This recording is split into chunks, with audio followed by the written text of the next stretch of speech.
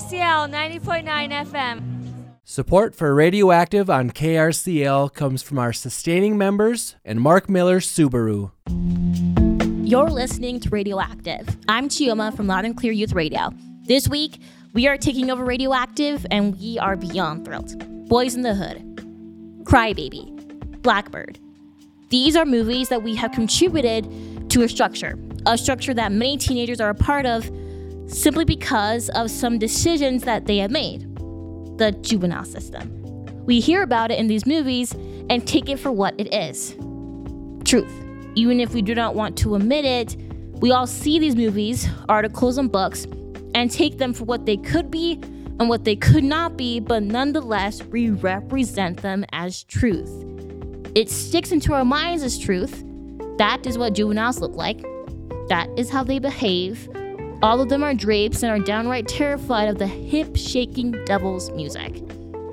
Putting jokes aside, there is some validity to that. This is a fascinating thing because we don't see these teens in our everyday lives.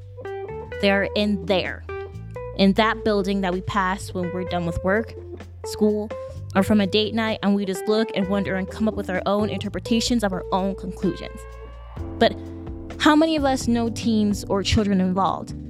Not just heard about them from a school that so-and-so are now in this position, but are actually close. When the word juvenile is brought up, words such as criminal, lowlife, delinquent, and lost cause are part of that image. Those words are seemingly accurate attributes to an individual who has simply gotten what was coming from them. The goal of the show, Juvenile System, Looking Past the Building, is to make that building more malleable into something that doesn't scream pure evil and havoc, but humanizes the individual juveniles we have all fallen victim to in putting in a box. We will, of course, get to hear these teens and hear from an adult who is a community program manager at Spy Hub who regularly interact with these youths. But first, why did I pick this topic? What made this topic stick out to me? I have always been interested in the criminal justice system, law, exactly the precautions that come with assorting these individuals with sentences. I have always been interested in that. But I started to recognize that those people I was thinking in my head, those criminals, had a very certain look to them. Big, muscular, rough, tattooed. But that isn't the case. Sure, there is a correlation between those attributes, but nonetheless, it isn't all. Many of them that get involved in the system aren't full-blown grown men and women. They are people my age, some a little younger, some a little older, who are committing such offenses. I then immediately started to look more into the juvenile system, watch some documentaries, and come to terms with the fact that these are my peers who are at some level have the same struggles I have as a teenager, who share the same emotions I share, who's a kid just like I'm a kid. And that's why I'm here. And that's why I'm sharing this with you. Since I could not be at the Juvenile Center physically since I am not 21, I recorded some questions for them to answer with a somewhat pen-pal interaction where the director of my program, Loud and Clear, went and shared them with Adam Sherlock, a man who has been involved with helping these youth for a very long time. Here are the clip of the responses. Please enjoy the rest of the show, Looking Past the Building. What do you need from me? So we're recording now, and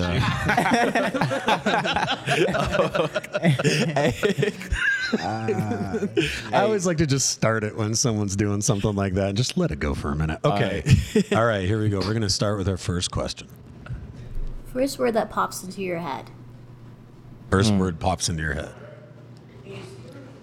School. Apple. Money. All right.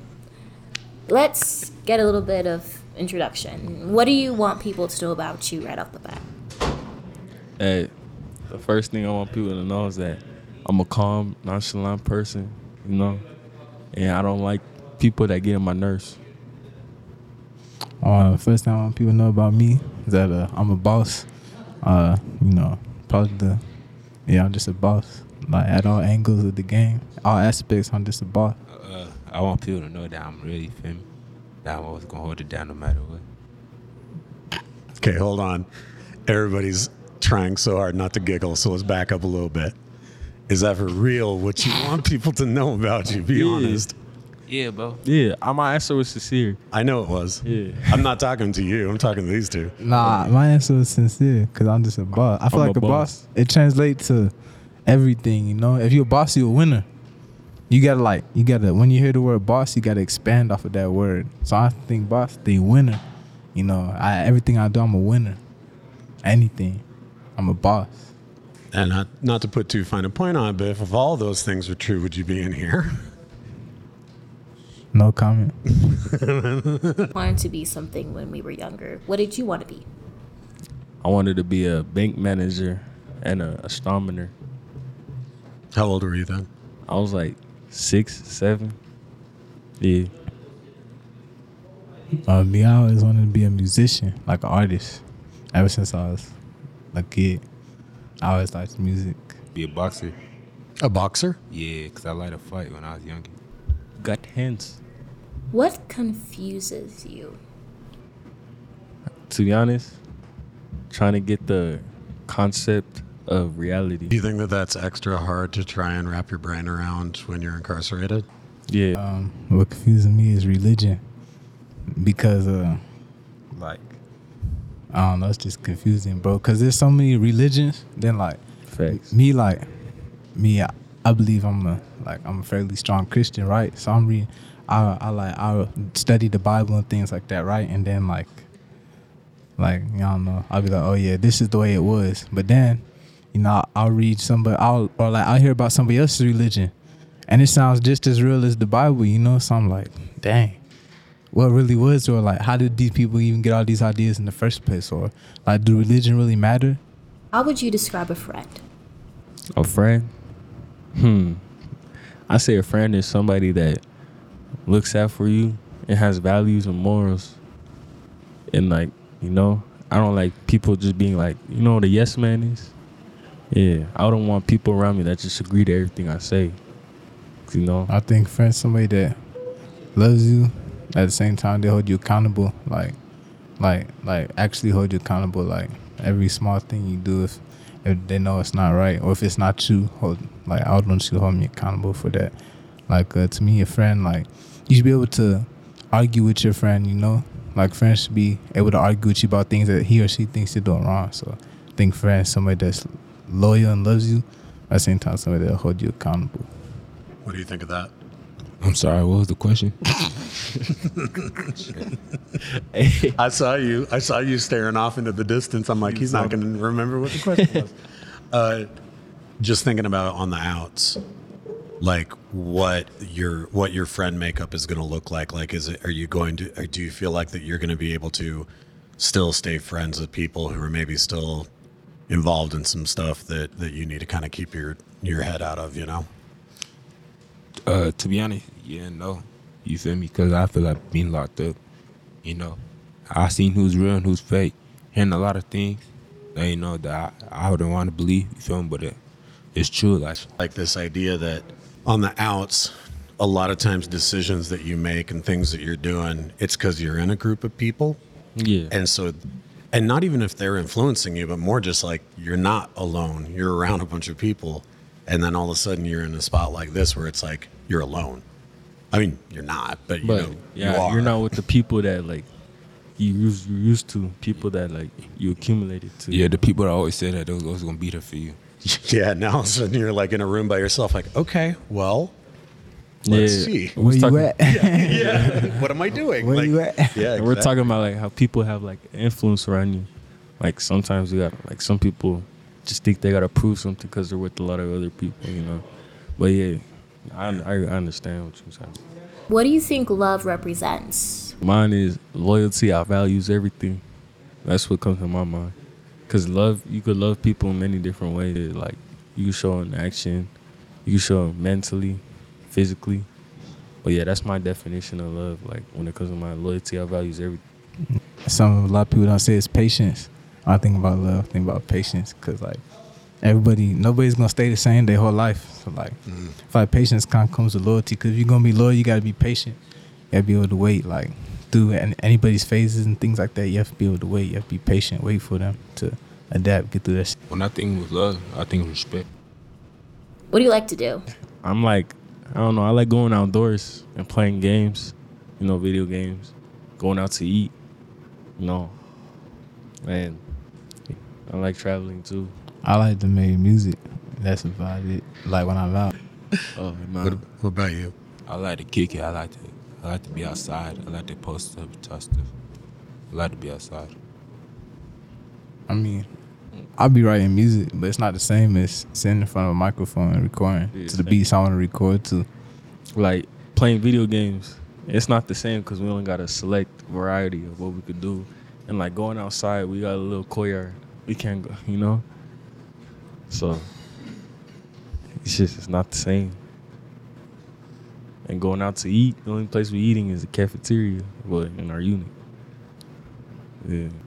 She's not asking a lot of questions about any of your guys' experience in being incarcerated, which makes me feel like what she wants to get across in her piece is I feel like she wants. We're normal. Like we're the same. you're all kids, right? Yeah. It's that there's no real difference here. Yeah.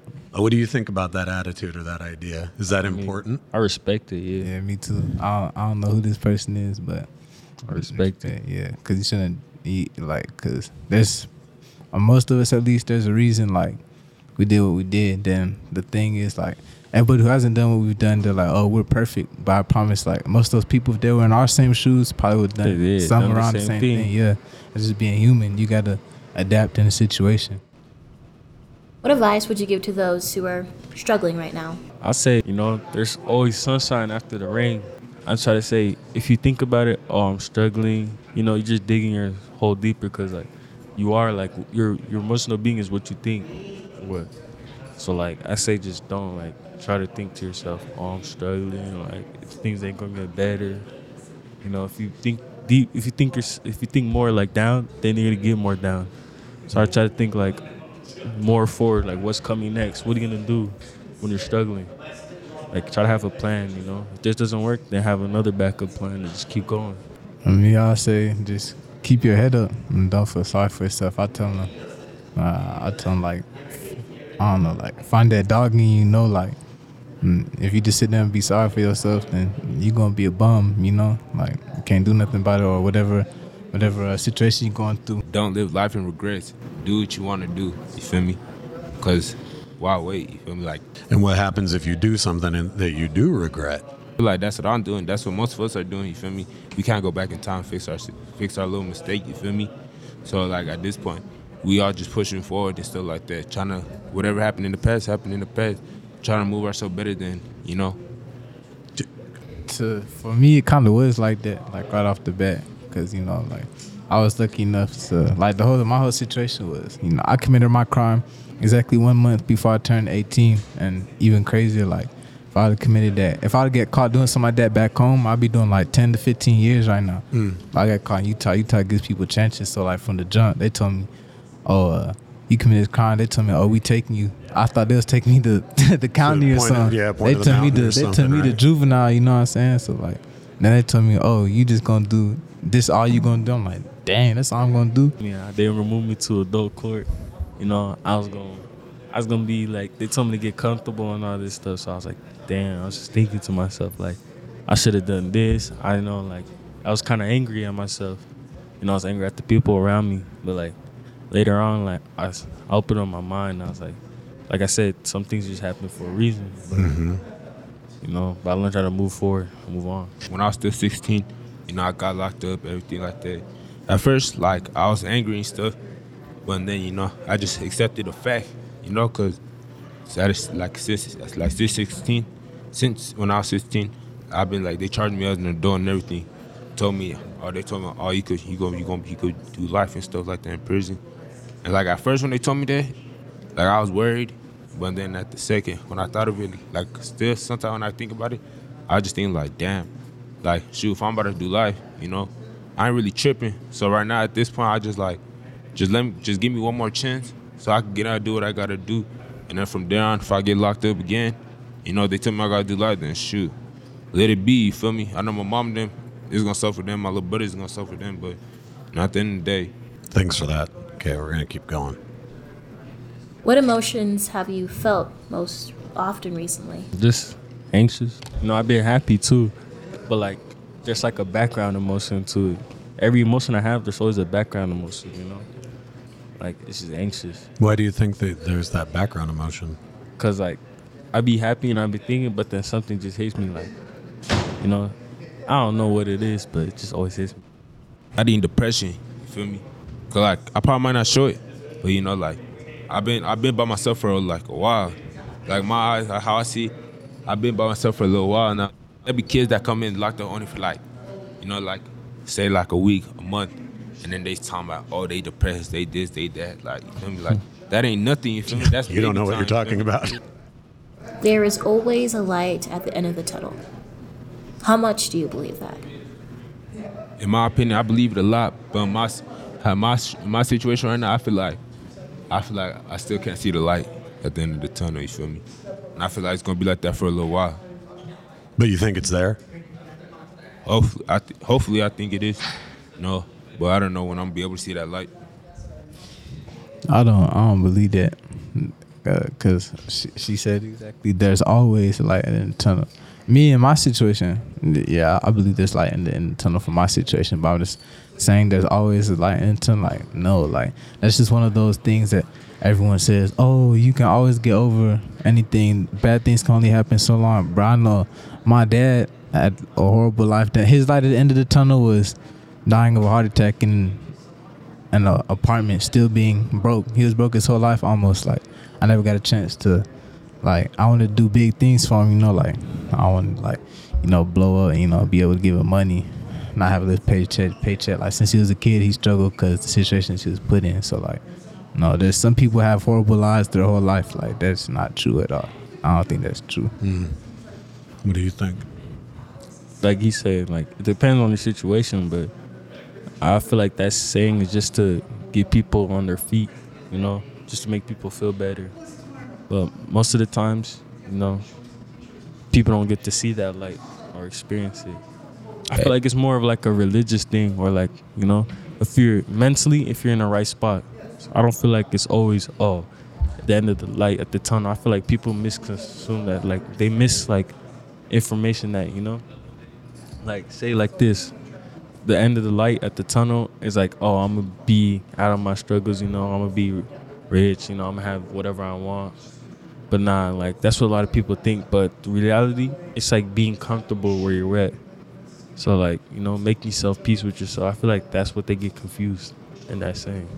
It's interesting. It kind of circles back to what we were talking about before with religion, which is like, if you're going through something really hard, but you're convinced that God is testing you, then you want to be in that struggle and get through it, right? Because you feel like you're being tested. But if you don't think it's a test and you just think it's one more horrible thing happening to you, it's really easy to give up, right? Yeah.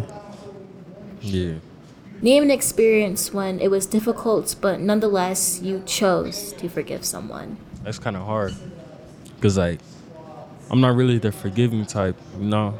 Like I never had my parents tell me, you gotta forgive your brothers. You know, I wasn't really like introduced to that as growing up. You know, like a lot of times you just had to fight it out, or like, you know. But yeah, it's kind of hard forgiving somebody. But like, you know, if I understand more in detail, because I had to grow to get to that part where I started forgiving. Because like when I was younger, you know, growing up, I wasn't forgiving nobody. But I said like it's more of a self-taught experience, because like I learned how to forgive. Because like if you hold grudges for somebody, that's gonna eat you more than, you know, than the person that did that to you, did something to you. You know, say if like somebody were to do something to you, that person's probably just gonna feel fine and not care. But you, the victim, you're gonna be thinking, holding grudges, you know, like, I can never forgive him. So like, I just say that's the self-taught experience. For me, like, when people have done things to me, it's like, you know, I don't really forget them, because I don't need to forget them, because I don't sit there and go, he did this to me, like, that's not me. Like, I move on. Like, don't think I've ever had to forget anybody in my life. Like, actually, I don't. Yeah. You just let it go? Yeah, I You're don't like, just sit there and dwell on things. I feel like Never nothing have. too. Go ahead. do you do get backs instead? Pretty much. Yeah. That's why I am where I am. You know. Hey, another thing too, I feel like pride. Yeah. You know, a lot of people hold their pride. You know, they don't put their pride to the side. Like, and that's what happened. That's the problem on both sides. You know, the person that did and the victim. You know, because people want clout. People want like, you know, like, oh, if you go apologize to somebody, you're gonna look weak. You know, but that's something small-minded people get. So that's interesting. You think that, like, let me ask you, do you think that that's a skill that you need to learn moving forward, since you just said that that was part of the reason why you're here? I mean, no, because Do you know that what I mean? situation, that's to the extreme. Like, you know, I was shot and my partner was killed. That's not going to happen that's not going to happen often, you know.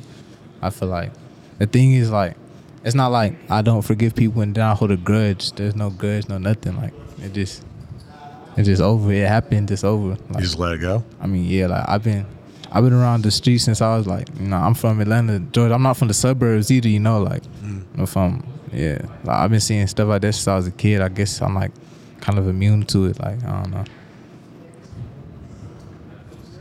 What about you? How do you feel about forgiveness? To be honest, like whatever happens, you know. Like I don't like really forgive. You feel me? Cause like some could happen to me, you know, like what bro said. You feel me? I ain't gonna dwell on it. I'ma let it be. You feel me? But like when time come back around, you feel me? I'm gonna get mine back. You feel me? Like whatever you did to me, it's gonna be cool in the moment. But later on down the line, I'm gonna get mine back. That's just how I think. Let me ask a flip side question of that. Is there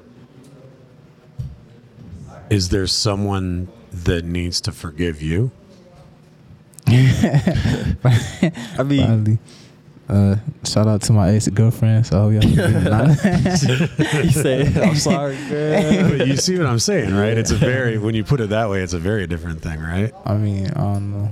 Like, I don't, like, is the question, do I care? Is it like kind of like, do I care if they forgive me? Is that what you're saying? Yeah, like, is it like, does it matter or? Oh, then, nah. I mean, it probably matters for them because they probably sitting around holding a grudge on me. Yeah. I'm doing other things, but for me, it doesn't matter. Like, if you forgive me, good. If not, good. Like, I feel like it's just whatever. for me, it's the situation. You know, like it's something where to happen where they did something to you, but you let it go and they're still holding grudges because you got back. You know, like getting back. You know, I feel like that's their problem because why would you do that in the first place and then want an apology after? So it's like. You know, like why you gonna, like they say, like why you gonna punch the hornet's nest and then get stung and want an apology From the hornet? Yeah. So in that analogy, are you the hornet's nest? Nah. Well, yeah. I don't know. See, I just come up with analogies. And That's okay. It's a good one. It's a good one. All right, we're gonna move on. Do you have any dreams? Yeah. Hell yeah. We all got dreams. I say. One of my main dreams, you know, it's like they say, you know, living the American dream. Like a white picket fence, like a suburban house? Yeah, I want to have my kids in the backyard playing in the pool, you know. Okay. I want to have that nice car in the driveway, you know. Make sure my mom's good, she's not working. And make sure my family's good, you know. And I have a wife, get to travel, you know. But one of my main dreams is being successful without living a life with no regrets. That's one of my main dreams.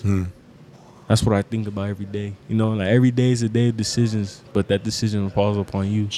For me, it's like, you know, all those same things, like, you know, the basic things I'm saying, we're going to like, you know, I want to be able to give my mom whatever she wants, my girl that she wants, take care of my brother, things like that. But like specifically, like, I want to be a musician. Like, I want to like be able to live off of being a musician. Like, you know, like, I don't know. Probably like Ruth Phillips Green. I want to win a Grammy. No, I'm gonna win a Grammy. I'm going to win a Grammy. You heard it here first, folks. I'm going to win a Grammy. He gonna bring the Grammy back to his hood. I'm going to win a Grammy. You taking it back to your hood in Atlanta? Yeah. Like 21. At like 21. I'm going to win a Grammy. You know, to be wealthy, make a lot of money. Feel me? I'm trying to get to the point where my mom don't gotta work no more. Feel me? She could just chill at the crib, stuff like that. I'm trying to be able, I could buy my little brothers and them whatever they want. You know? And yeah, buy my mom whatever kind of car she want. Do whatever she want. Feel me? How do you make that? How do you make that money? Make music. Making music? Yeah, or like, you feel me? I want to have my own business and stuff like that too. You feel me? I just want to do something. I just want to kind of do like basically almost everything. Feel me? Like, I feel like I could on the job like a couple of mixtapes or whatever, you know. And then from there on, you know, I want to be in like movies and stuff like that. And like so forth, you feel me? Have my own business. I want to do all this stuff, you know. And that's my goal, you feel me? I'm trying to do all this stuff. Okay. I'm not gonna lie. Like, another dream I was thinking about, it'd be cool if, like, I made like a docudrama about, you know, just growing up.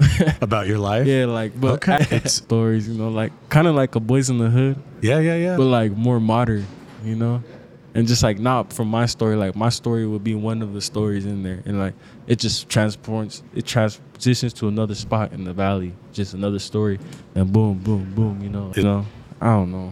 What were you gonna say? It's dumb to me because, like, you know, not really that much stuff happens out here like that, you know? Like, people think, oh, it's Utah, you know? You go to, like, Colorado or something and be like, oh, it's Colorado, you know? There's nothing but skiers, you know?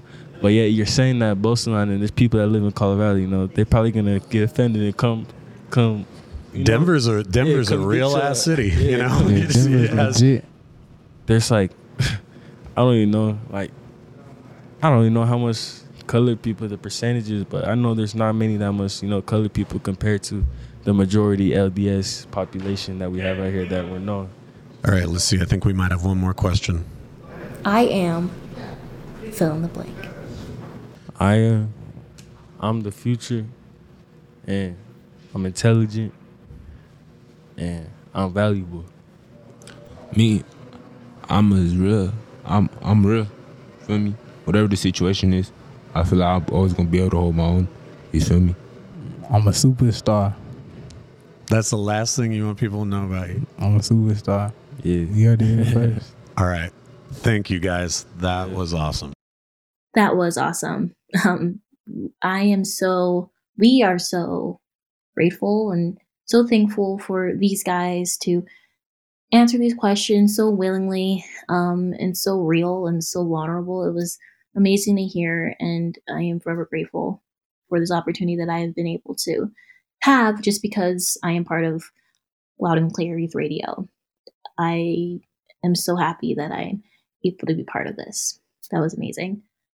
So we do have next in the program my interview with Adam Sherlock, the man who was kind of interviewing those kids since I couldn't be there physically. We're going to hear me and him have a one-on-one interview, but just in a second, we're going to have a little break, play a song, and then we'll jump straight to that interview. So I'm going to be here, but just in a little bit. Get back with our show. This is Loud and Clear Youth Radio, Juvenile System, looking past the building. See you in a bit. When the night has come and the land is dark and the moon. Rock Camp SLC needs musicians, teachers, social workers, activists, and community builders for its summer camp sessions in June and July. Help girls, non-binary, and transgender youth learn an instrument and write a song with their bands. Volunteer details at rockcampslc.org. Support for KRCL comes from Mark Miller Subaru and their Loves Diversity Initiative. Mark Miller Subaru is a proud community partner of Project Rainbow, spreading love together this Utah Pride Month. Learn more at projectrainbowutah.org or markmillersubaru.com. Hey everyone, I am Chioma here from Loud and Clear Radio. I am here with Adam Sherlock. My name is Adam. I am a teaching artist at Spy Hop. And I do podcasting. I teach a lot of different things, but for this, what we're talking about here, I do podcasting with incarcerated youth at different detention centers in the Salt Lake Valley. All right. So what got you started working in the juvenile system? I was 21 years old, and a friend of mine worked at a halfway home for teenagers it's called an independent living facility.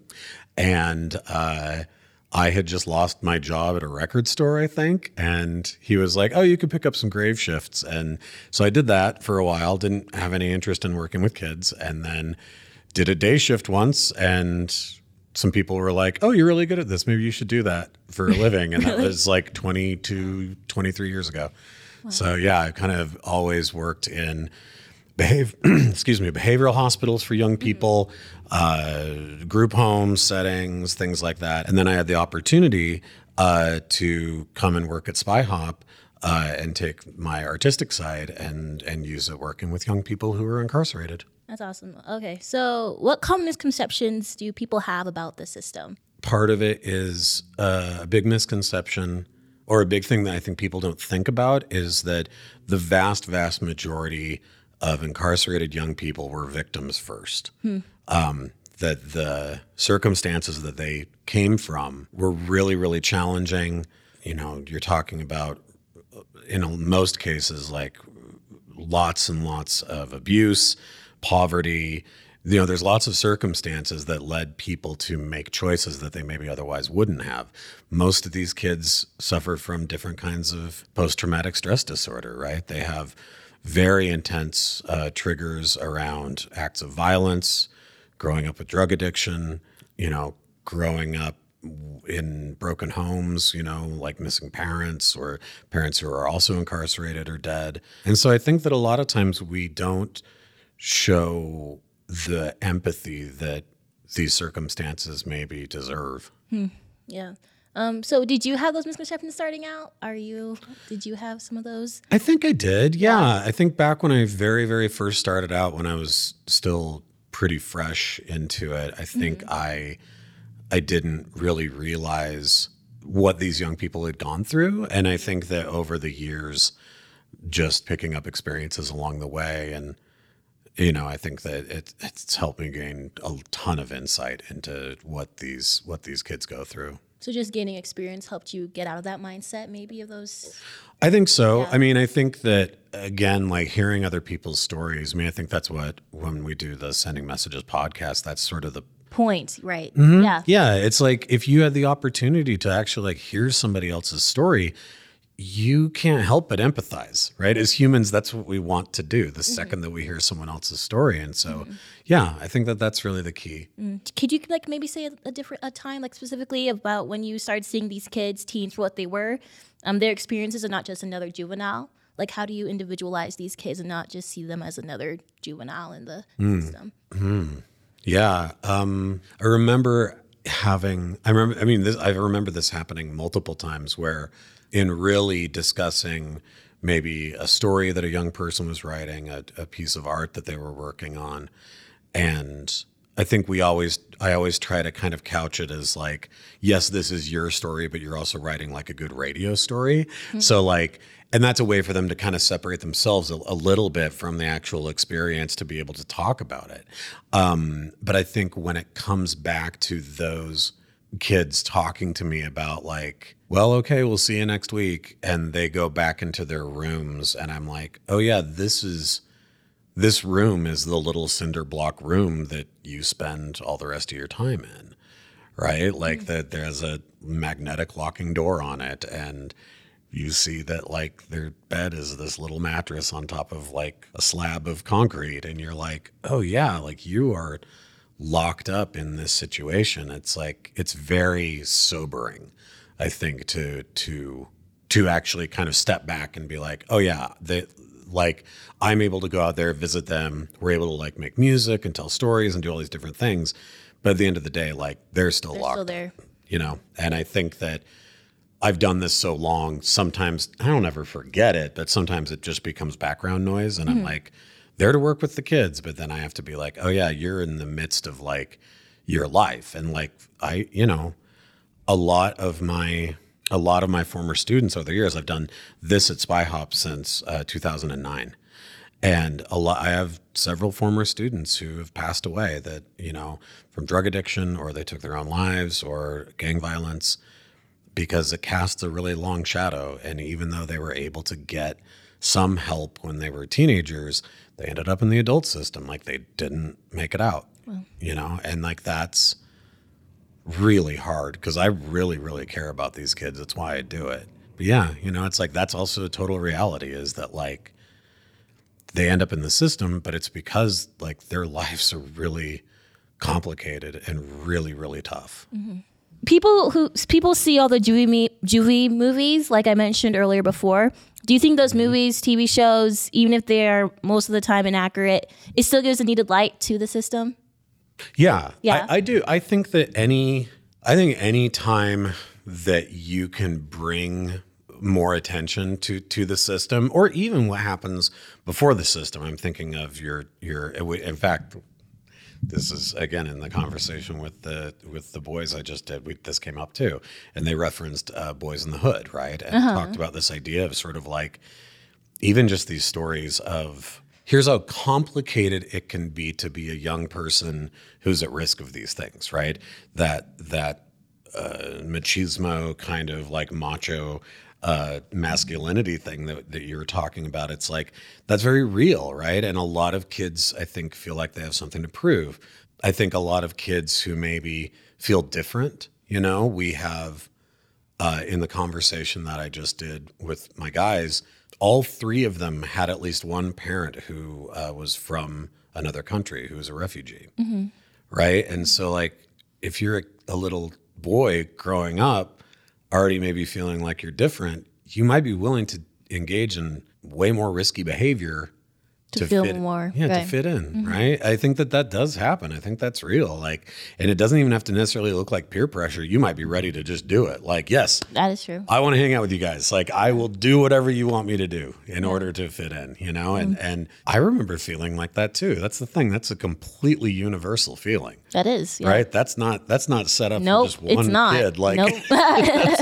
Yeah. we've all done that kind of stuff, you know? And I think that's the big thing that most of the kids I work with want people to know too, is that it's like, yeah, things got really rough for me and I made some really poor decisions, but I was just on the road that all kids are kind of on, where all kids engage in really risky behavior to some degree, right? For some people that's a 2, for other people that's a 9, you know, like it just kind of depends. Yeah. And this is all a spectrum. And it's not only, we have to take in mind, like what you said before, where the environment, how the schools that they have to go to. Who in your life, you know, do you have a support system in your life? Do you have a lot of love and respect being shown to you? Do you have that for your family members? I mean, all of these things, it's your little scoreboard that you can go down, right? And you can tick yes or no on them. And I think that when you have people who are experiencing a lot more, I don't know if hopelessness is the right word, but it's the idea of maybe becoming incarcerated isn't completely alien because you've seen it happen so much in your life. I think that's also right. That also, you know, thing, yeah, that's its own trauma. Yeah, that's true. So I named my segment "Looking Past the Building" because that is what happens. Be around these centers and start to think all sorts of things when we pass by or whatever. So what do you think that people can do right now at this instant to actually look past the building? What kind of things could they do right now? I think, are you familiar with the term NIMBY? No, I'm not. Not in my backyard. Not in my backyard. Okay. Right. And so these centers, when these centers pop up, whether they be incarceration facilities, whether they be group homes, whether they be, you know, again, independent living, halfway homes, all that kind of stuff. When they build new ones, invariably the neighborhood that they build them in, people are like, no, not in my backyard. We don't want that here, right? Like put it someplace else. And what they almost always fail to think of is these are your kids. These are the kids from your neighborhood. These are not like weird, like Uber criminals that came from some other planet. Like they came from your neighborhood, right? Like that's who these young people actually are. And so that's a great starting point, is to say, actually, this happens all the time. And I've known several people who work within the system, whether that be through the Utah State Board of Education, through Juvenile Justice Services in Utah, who got involved because their own child went through the court system. Their own child got caught up in some stuff, right? And so they went through the system. And that those people went, oh my God, I finally know what this is like, because I always thought that, oh, they must be really bad parents if their kid is getting locked up. And it's like, no, like sometimes this is just life. Like sometimes kids are afraid to talk to their parents about the crazy stuff they're going through until it's too late and someone's been hurt or, God forbid, killed, right? And all of a sudden, those parents are like, oh, wow, okay, this is real, right? Mm-hmm. And they aren't someone else's kids. They're your kids. Oh, that's cool. Like, yeah, they're your kids, right? And then how about for teenagers or like college who don't have like kids, that they're just like single? What could they do? Like, what do you think they could? I think that for young people, I've heard so many stories from my students over the years where they didn't realize how bad things had gotten until they actually got that bad. Like they didn't see the kind of slow slide down to real criminal activities that had real consequences. And that once that happened and that they were like, oh, then you got arrested and then now you're sitting in court and now there's a judge actually telling you how long you might be facing being incarcerated and that you might be being tried as an adult. You might be going to the federal penitentiary, like all these different things. Like that's when sort of the clouds part and the sun shines through and they're like, oh, uh-oh, right? Like this just got super real. I feel like that be aware of your surroundings. Think about the fact, again, that it's like these are regular kids who got caught up in stuff, right? These are kids who like went to the high school you go to. You know what I mean? Like it's not, this stuff is happening in people's backyards. Like there are kids who are. It's not something that's distant and doesn't have anything to do with. No. Doesn't affect, right. No, I mean, all these kids are the ones who are like selling drugs on Snapchat to other kids at their high school, right? Like it's not this really far away concept, and the gangs aren't far away. Like none of it's far away. All of it exists within the tapestry of the lives we already live. And so it's really easy for it to blow up in kids' faces. I think it's a matter of just thinking about like, okay, what are the risks I'm actually taking and how much of my life am I willing to sacrifice for the risks I'm taking? So let's get into the problems a little bit. People kind of recognize that there are things that don't play out as well as they should be in the system. People can recognize that the system has problems with, I think a lot of the times it came out in the Horizon with the whole Black Lives Matter movement. Mm-hmm. So could you specify what some of those problems are, things that detention centers could do better on? Yeah, I mean, it's tough because, again, I worked in the system when I was younger, and that's really where I built out sort of my own personal opinion about the incarceration systems, and I would never want to work within them again, and that's just my own personal preference because of the way that I felt about the way it made me feel as a person working within those systems. Whereas now being able to work for an arts organization that gets to go in and work with those kids is way more in my comfort zone. Mm-hmm. And I think it's tough because I think that a lot of these kids do find the support that they've been really lacking with the staff in these places. That being said, like, yeah, I think that there are huge problems with the system. I have no idea how to fix them. I don't know. I don't. Right. That's the thing is, again, like I talked about this gray area. It's like both things are also true. Like there is systemic like inequities and racism that exists, which is the reason why we do see sort of who gets not given a second, third, fourth, fifth chance and just thrown into the incarceration system and who does. Like that's completely real. Just like the fact that like these, the kids I've worked with over the years, like the vast majority of them have like committed really serious offenses and they need a lot of help.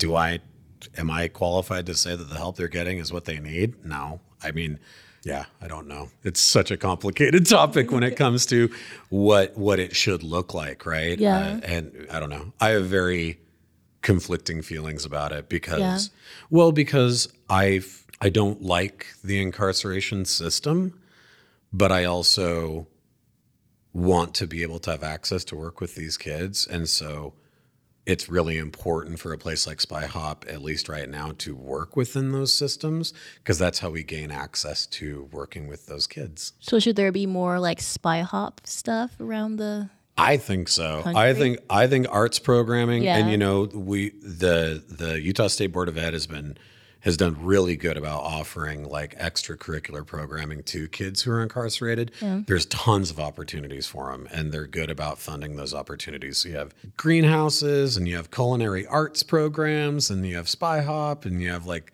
the Bike Collective, like helps kids I've heard like of- make yeah. bikes, and there's a lot. And I will say, as someone who's worked within this field for so long, like that's super different than the way it was a decade ago or 2 decades ago. Like, So when you first started? oh yeah, Yeah. like we're in a way better position of there being arts initiatives and creative initiatives for kids who are incarcerated. We're in a way better position now. I think that the ideas around restorative justice rather than punitive is way better than it used to be. Can you elaborate on what restorative justice is? You're really looking at how do we, rather than steeping this young person's experience in punishment, we are going to say this timeline that we're setting for this person is for there to be opportunities for therapy, opportunities to foster empathy, opportunities to do victim impact work, opportunities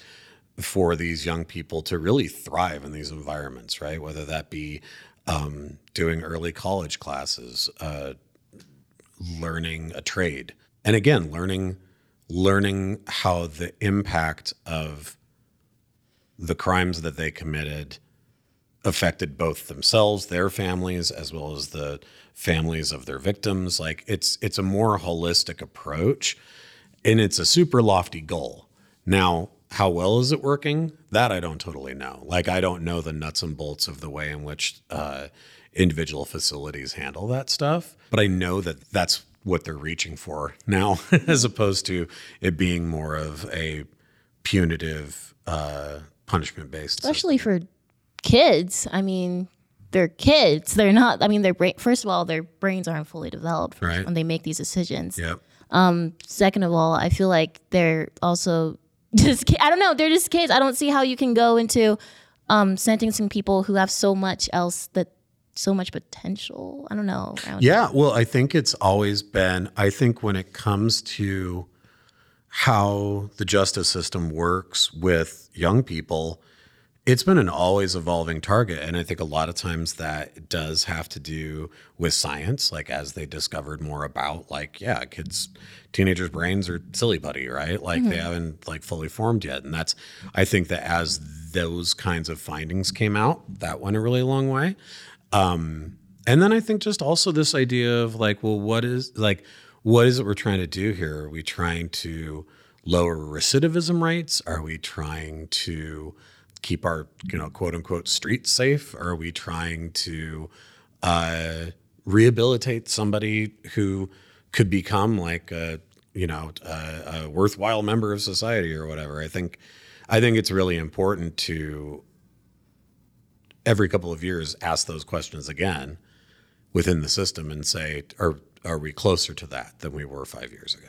And you say that you guys were, like you said, that 20 years ago was a whole different. I think so. Yeah. I mean, again, that's just my one person's opinion, like as someone who works within the arts trying to work with these kids, like the attitudes are different. I think we have way more access than we had before. Yeah. Okay. So we kind of already gone into it, but let's get into more of the future. How do you see the juvenile system looking like 10 years from now, 15 years, 20 years? I don't know. I mean, I think that there was a House bill that was passed a couple of years ago that really altered dramatically the pathways that young people who had committed crimes. It's really dramatically changed what incarceration already looks like. So enough so that like at a lot of these places, like there's whole wings that are closed down now because like where they used to bring those kids in, now those kids are doing like daytime detention at their high school, or they're in like a special track a program for probationary period at their school, like an early intervention program, something like that. There's a ton more of those than there were 6 years ago. And it's because they passed this House bill where they were really trying to lower the overall amount of kids who are even within the system.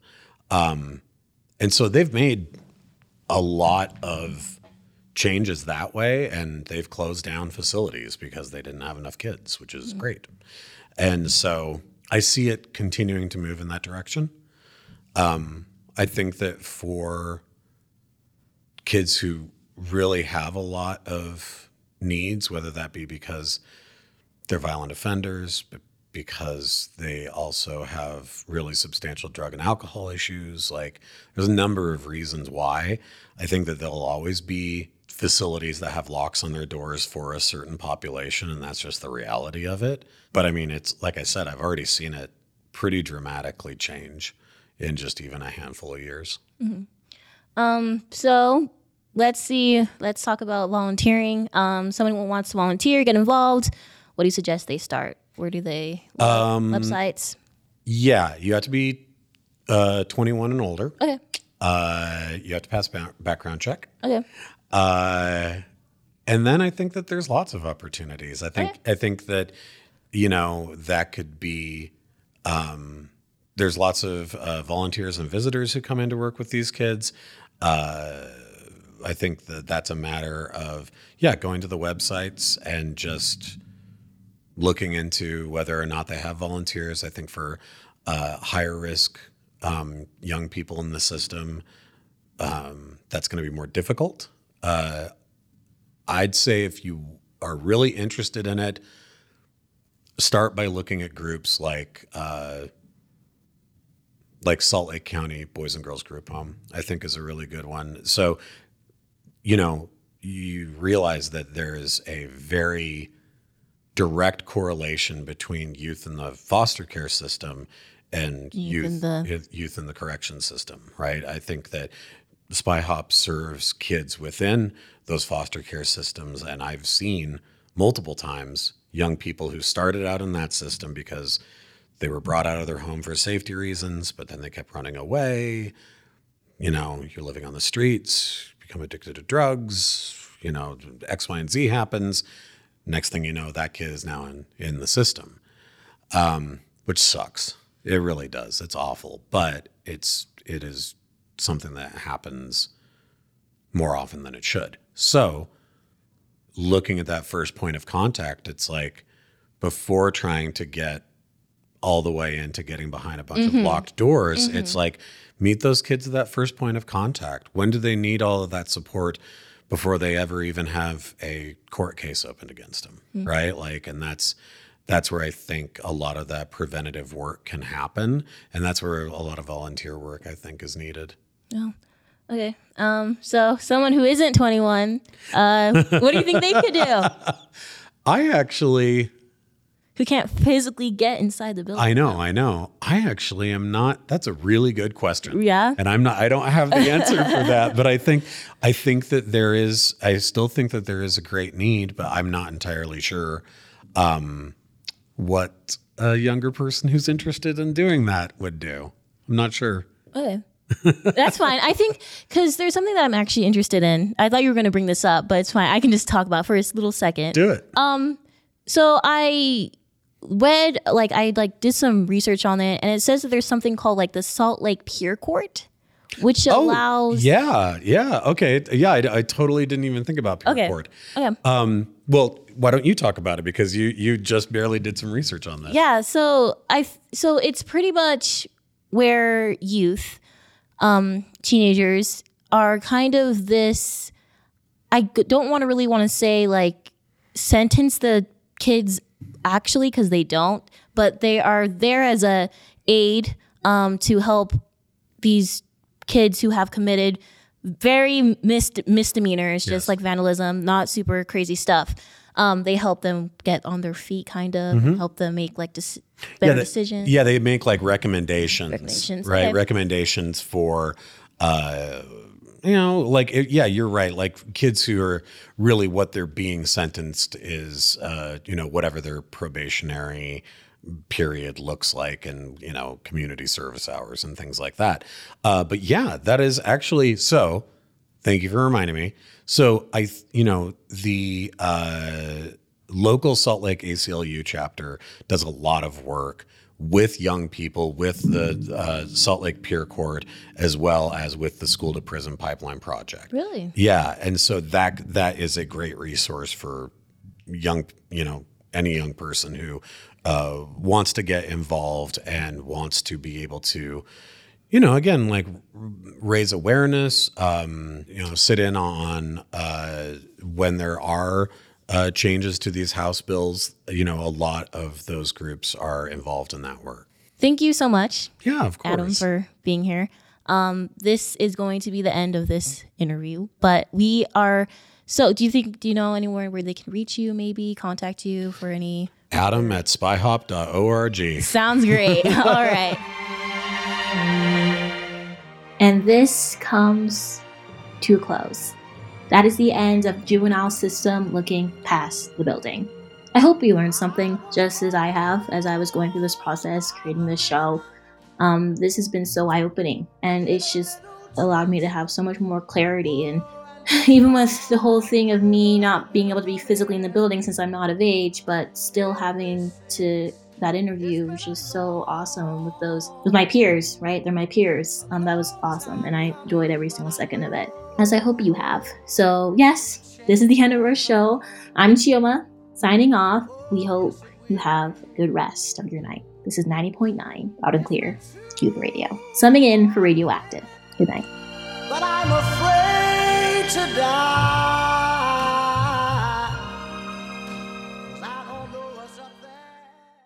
You're listening to 90.9 FM, KRCL.